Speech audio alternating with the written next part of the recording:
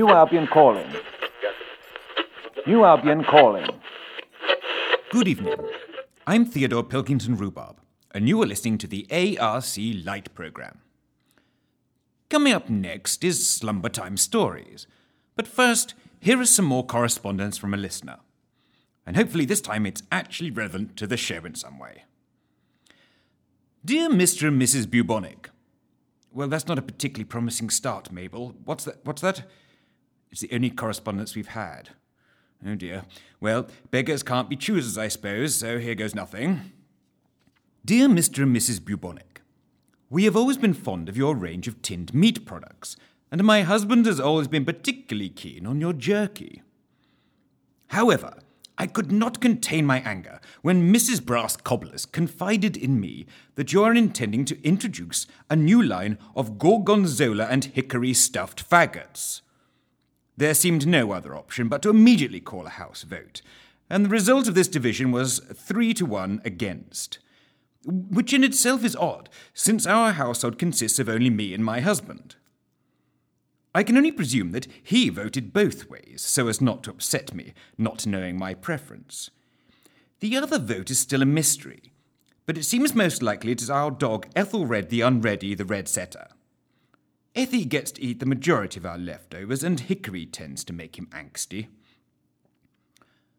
Although this vote is clearly advisory, we would nevertheless urge you to give up on this misplaced culinary suicide and consider other flavours, perhaps something with chives. We await your soonest reply. Yours faithfully, Mrs. Twomble. Well, thank you for your missive, Mrs. Twomble. It certainly put me off my dinner, and probably most of our listeners too. Anyway, moving swiftly on. Now on the Light programme, it's Slumber Time Stories. And this week, we bring you part 2 of Time Shock, read by yours truly, Theodore Pilkington Rhubarb. In last week's episode, our intrepid time explorers gazed into the past. What strange visions await them now as they attempt to view the future? Part 2 of Time Shock by Darren Callan.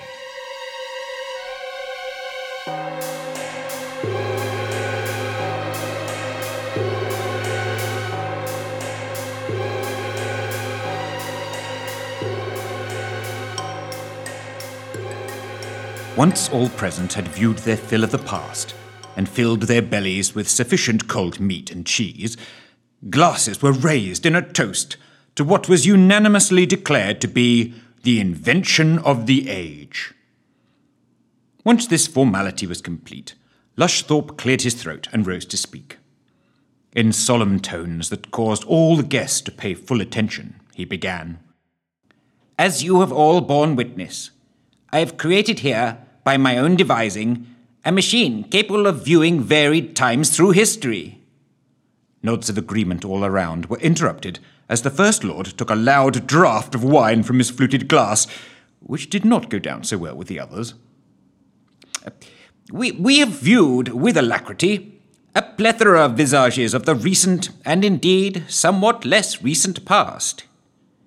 These scenes may be viewed with impunity and untroubled countenance, since they are gone and done with, and no person may be affected by what we witness except, naturally, to increase their understanding of our ancestors and the world within which they dwelt.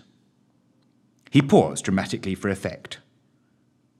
The same cannot be said of the future. As the first of our species to be able to witness events not only from the past, but from the time yet to come, it is incumbent on us not to view anything that might prove compromising to those present amongst us. Indeed, it is my solemn recommendation that rather than viewing the immediate future, we should look instead to view events long after we have shuffled off this mortal coil. The PM in particular seemed deep in thought at this suggestion, and he was first to offer an additional opinion. I am inclined to agree with you. It would be a tragedy of great proportion for any of us to witness, however fleetingly, some harrowing event in one of our lives, or indeed something that enabled us to take advantage over others with the knowledge of what is yet to come. It was the PM's turn to pause for effect.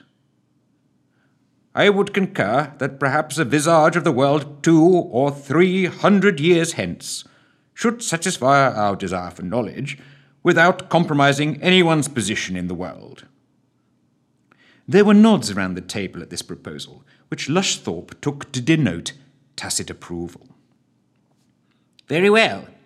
It is my earnest belief that following my previous experiments, and with the experience of tonight's practical demonstration under my belt, I am now able to manipulate the timescape with exceptional accuracy to any date in the past or future that is within its range. He stood, replaced his goggles, and indicated that the others should do likewise. Reattend the machine now, and I will show you a vision 200 years, give or take, in the future of our very lives. No soul living nor dead has witnessed such a thing before us. And with this dramatic pronouncement ringing in their ears, they all rose and made their way back to their positions around the device. No talk was necessary now, as all knew the drill. Philby scribbled feverishly in his pad, and the special branch man looked on trepidatiously as the other four took their seats. Lushthorpe reset his controls and made sure they knew not to attend the viewfinders until he was confident they were viewing sufficiently distant into the future. Once again the floor vibrated. Wires hummed and steam vented in a manner that seemed even more portentous were such a thing possible in a machine. We are approaching the time. Prepare yourselves for a meeting with destiny, uttered Lushthorpe, a slight nervous croak in his voice clearly audible. The vibrations in the floor were now exceeding anything experienced previously, and without warning, a strong smell of ammonia filled the room.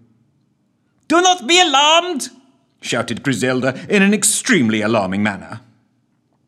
The lights dimmed again, and an eerie glow filled the room as the valves in the machine glowed ominously. Lushthorpe dared not take his eyes from the controls, but as the moment approached, he raised an arm with one finger pointing to the group. "Nearly?" All looked nervously around them, adjusting goggles once more and making sure they were all well seated so as to not embarrass themselves with a slip when the future was revealed. Each attendee's mind began to fill with the possibilities. Just what would the future hold for this fragile planet of theirs? It is time. Behold, the very world we inhabit 200 years hence. The four witnesses bent quickly to their viewfinders and let their eyes adjust to the vision before them. "Well, that's rom," remarked the First Lord after a short time had passed. What vision attends you?" gibbered Lushthorpe feverishly. "Well, not a lot, really. I can just see the wall. What about the rest of you?" Murmurs to the affirmative indicated they were all seeing the same thing, a glowing, flickering, but very clearly visible view of the very same wall as was before them now. Lushthorpe moved to the viewfinders and, rather uncouthly, pushed the PM to one side so he could take a look. "Well, I'll be. You're quite right." Without even removing his goggles, Lushthorpe slid a slide rule from his pocket and made some on-the-hoof calculations that he cross-checked against the positions and readouts of the various levers and dials. "It all seems correct. I don't really understand. What has befallen this house that nothing has happened to it in 2 centuries? "Are you sure the blinking thing is working? Why would the room be abandoned and not attended for so long?" inquired the PM, somewhat annoyed that he had been pushed aside so casually. Fear not. I will go forward in time to the limit of the machine. Another 100 years should be possible. Attend your positions." The PM and all concerned leaned in once more as a similar routine of rumblings took place. Behold, the future, 300 years distant. Lushthorpe's announcement was well intoned, but regrettably the vision in the viewfinders remained stubbornly and frustratingly the same. A blank, unaltered wall. Much discussion now broke out amongst the ensemble as Philby, Special Branch, Griselda, and Lushthorpe all took turns at the viewers, but no discernible change in the vista could be detected. Amidst much checking and rechecking of the still rumbling machine, it was suggested that perhaps the building was abandoned or preserved for some reason. Maybe connected with the historic events of this very soiree. Only the PM's voice seemed to have a concern that more ominous events might have caused the abandonment. And in the end it was he who suggested, nay, demanded, further manipulation of the machine to make sure. It concerns me greatly that we might be witnessing an abandonment of the building for several hundred years hence. Is it possible that by playing with the unseemly forces of nature tonight, we have unleashed some malevolent force on the world? This suggestion did not go down well. Poppycock, offered Lushthorpe, with hopes of dashing all doubt. But others were also starting to fret. One more attempt to view the furthest date in the future possible by the device was attempted. By Lushthorpe's increasingly feverish calculations, they were looking nearly 500 years into the future. The vision was faint, but unsettling all the same. The wall had obviously decayed somewhat in the intervening period, but it appeared as if no human hand had touched it in all that time. It was hard to say for certain, but someone claimed to have seen a rat, and also plants could be seen growing in a crack to the left of the image. In the end, it was Ellen's younger and sharper eyesight that spotted a possible clue in the very bottom right-hand corner of the dim, flickering image. "It looks like a small pile of bones," she exclaimed, causing all to hurriedly return to look, and there was a slight jostle as it soon became clear that 8 into 4 was not going to go. Lushthorpe, the PM, the First Lord, and obviously Ellen, the initial finder, ended up in pole positions. "By Jove, she's bally right," proffered the First Lord. "Bones it is! How did we not notice before?" Similar views were offered by all, and a hurried, and with hindsight somewhat hasty decision was made to reverse the machine and try to identify the poor unfortunate creature that had been the original bone donor, so to speak. "Oh my, I do hope it's not a person," squeaked Philby. All seconded his views, and a very distinct chill descended on the room, despite the manic rumblings of the timescope contraption all around them. Back they went in time. Year followed year, until there could be no debate on the unfortunate object. It was hard to see through the combination of goggles and flickering viewfinder, but clearly visible in the bottom of the picture was the ghostly white foot of a human skeleton. By this point, the First Lord and Eliza had lost their stomach for viewing the grisly scene and retired, pale-faced, to down more wine. Special Branch and Philby were suddenly in their element, and along with the PM and Ellen, resolved that a decision was needed. Special Branch, whose name turned out to be Quentin, took charge of the situation, as Lushthorpe was observed to be shaking slightly, and the PM seemed utterly lost for words. "Now then, it seems that our very worst fears have been realised." He paced backwards and forwards. If he had had a pipe to hand, no doubt he would have sucked on it thoughtfully. "Exactly as Lushthorpe cautioned us, we are all now witness to an unfortunate event. The facts as I see them are as follows. At some point in the future, through accident, design, or foul malevolent force of nature, a poor soul has lost his life in this very room." At this statement, Griselda gave an alarming wail and left the room noisily to resume a frantic search for her son. "I knew it," muttered the PM, finally rediscovering his vocabulary. "By your unnatural workings, you have unleashed some violent force upon the earth." He was beginning to shake now. "This should never have taken place. We should never have come here. We have gone against God, and now we will all pay." "Easy now," interrupted Ellen, trying to keep her voice level, although her anxiety was growing too. "We don't know that for sure." "We don't indeed." It was Quentin who stepped in now. "But by the power invested in me, I demand that we reverse the machine still further and view what took place." "Even if we view something unnatural?" blurted the PM. "Even so." Grimly, amidst some sobbing, the decision was made to do as had been suggested. For better or worse, Lushthorpe had no choice but to comply. In silence, the four, by now pale-faced witnesses, Ellen, Quentin, Philby, and the PM, returned to their duty. The First Lord and his wife continued to drink, but made no other noises as the machine was reversed and time was rolled back. No one noticed the noise and vibrations as they were each fixed on their task.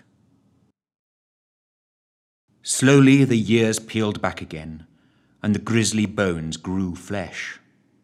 First decayed and putrid, held by strips of material, then more formed and complete. Ellen put a hand to her mouth as a monstrous rat was clearly seen in the peculiar act of replacing a shoe onto the foot. Philby lurched alarmingly on his stool and then hurried to a corner and was sick. Everyone began to feel nauseous as the vile smell joined the others in the room. Lushthorpe was seemingly unmoved, rolling his machine backwards in time, inexorably towards the present. The foot, now dressed and shod, was clear for all to see. Lying prone on the floor of the room, a man's foot, or perhaps, since there was nothing to reference the size against, horror of horrors, a boy's. Back and back the machine took them until, without warning, the leg simply disappeared. "Good God," muttered Quentin. "Will I never?" At this comment the First Lord returned to the vacated viewer, and the unrelenting near-future image of the wall only a few feet away from them, nothing else now being visible. "We are almost back at the present," whispered Lushthorpe, unsure whether anyone was listening to him any more. It was at this point, with the Prime Minister of the land and the First Lord of the Admiralty as witnesses, alongside a much-respected member of the Senior Constabulary and a renowned explorer, that the most horrific, blood-curdling sight that you might ever imagine from now until your dying day appeared in the viewfinder of the infernal machine. Briefly, with heart-stopping suddenness, and with no prior hint it was about to happen, a ghastly face that appeared to be the devil himself appeared in the viewfinder. Blood-red eyes, gnarled horns, snarling teeth, bleeding red tears, and looking directly at them. The PM fainted on the spot and collapsed to the floor. Quentin and Ellen fought to prevent themselves being sick, whilst the First Lord let out a blood-curdling scream not entirely dissimilar to a cat being strangled. Lushthorpe, who thankfully had not witnessed the awful visage, lost his footing at the shock of it all and fell into the control box, damaging it and plunging the room briefly into darkness as the machine ground to a halt and the viewfinders faded to black. With practiced speed, The butlers appeared with hurricane lamps and evacuated the ensemble out of the dreaded room. The PM was roused, and he immediately ordered the evacuation of the city, lest the evil apparition kill more people. With growing anxiety and desperation, Lush Thorpe and his wife searched further for their beloved Tom. But with no trace found, they resigned themselves that the evil force had made him the first victim. As the sirens wailed across the city, and with aching hearts, they left with the others and joined the stream of bewildered refugees away from the epicenter of doom. None of them would ever return to this cursed house. After nearly half an hour of silence and the creaking and mostly darkened house, the boy, Tom, decided to crawl out of his wonderful new hiding place. Without a word, lest he fail to successfully sneak up on any unsuspecting adults, he made his way out from under the stairs and across the doors of the medium-sized old ballroom, where his mother and father abandoned him daily to work. He leant against the door, straining his ears to hear if there was anyone within. He heard nothing, so tentatively tried the door, and then opened it to find the room empty, apart from a hastily abandoned supper and the still creaking and steaming remains of the now terminally damaged timescope. Walking carefully across the room towards the assimilator, he reached into his waistband and pulled out the Halloween mask he had intended to don to scare his parents. And for want of something more interesting to do, he put it on anyway. It had a realistic, devilish appearance that had been designed and lovingly crafted in solitary moments over the last couple of weeks. Mask in place, he trod carefully in his slightly too big school shoes across the floor to what appeared to be a four-lensed camera and peered into it, wondering what its use might be. It held little interest for him and appeared to do nothing at all. So, mask still affixed, he wandered off into the house to see where everyone had gone.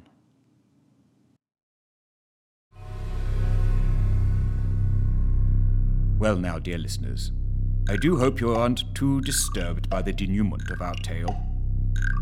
Tune into the Light programme next week for another episode of Slumber Time Stories. For now, this is Theodore Pilkington Rhubarb signing off. Good night, New Albion. I wish you dreams of a bright future.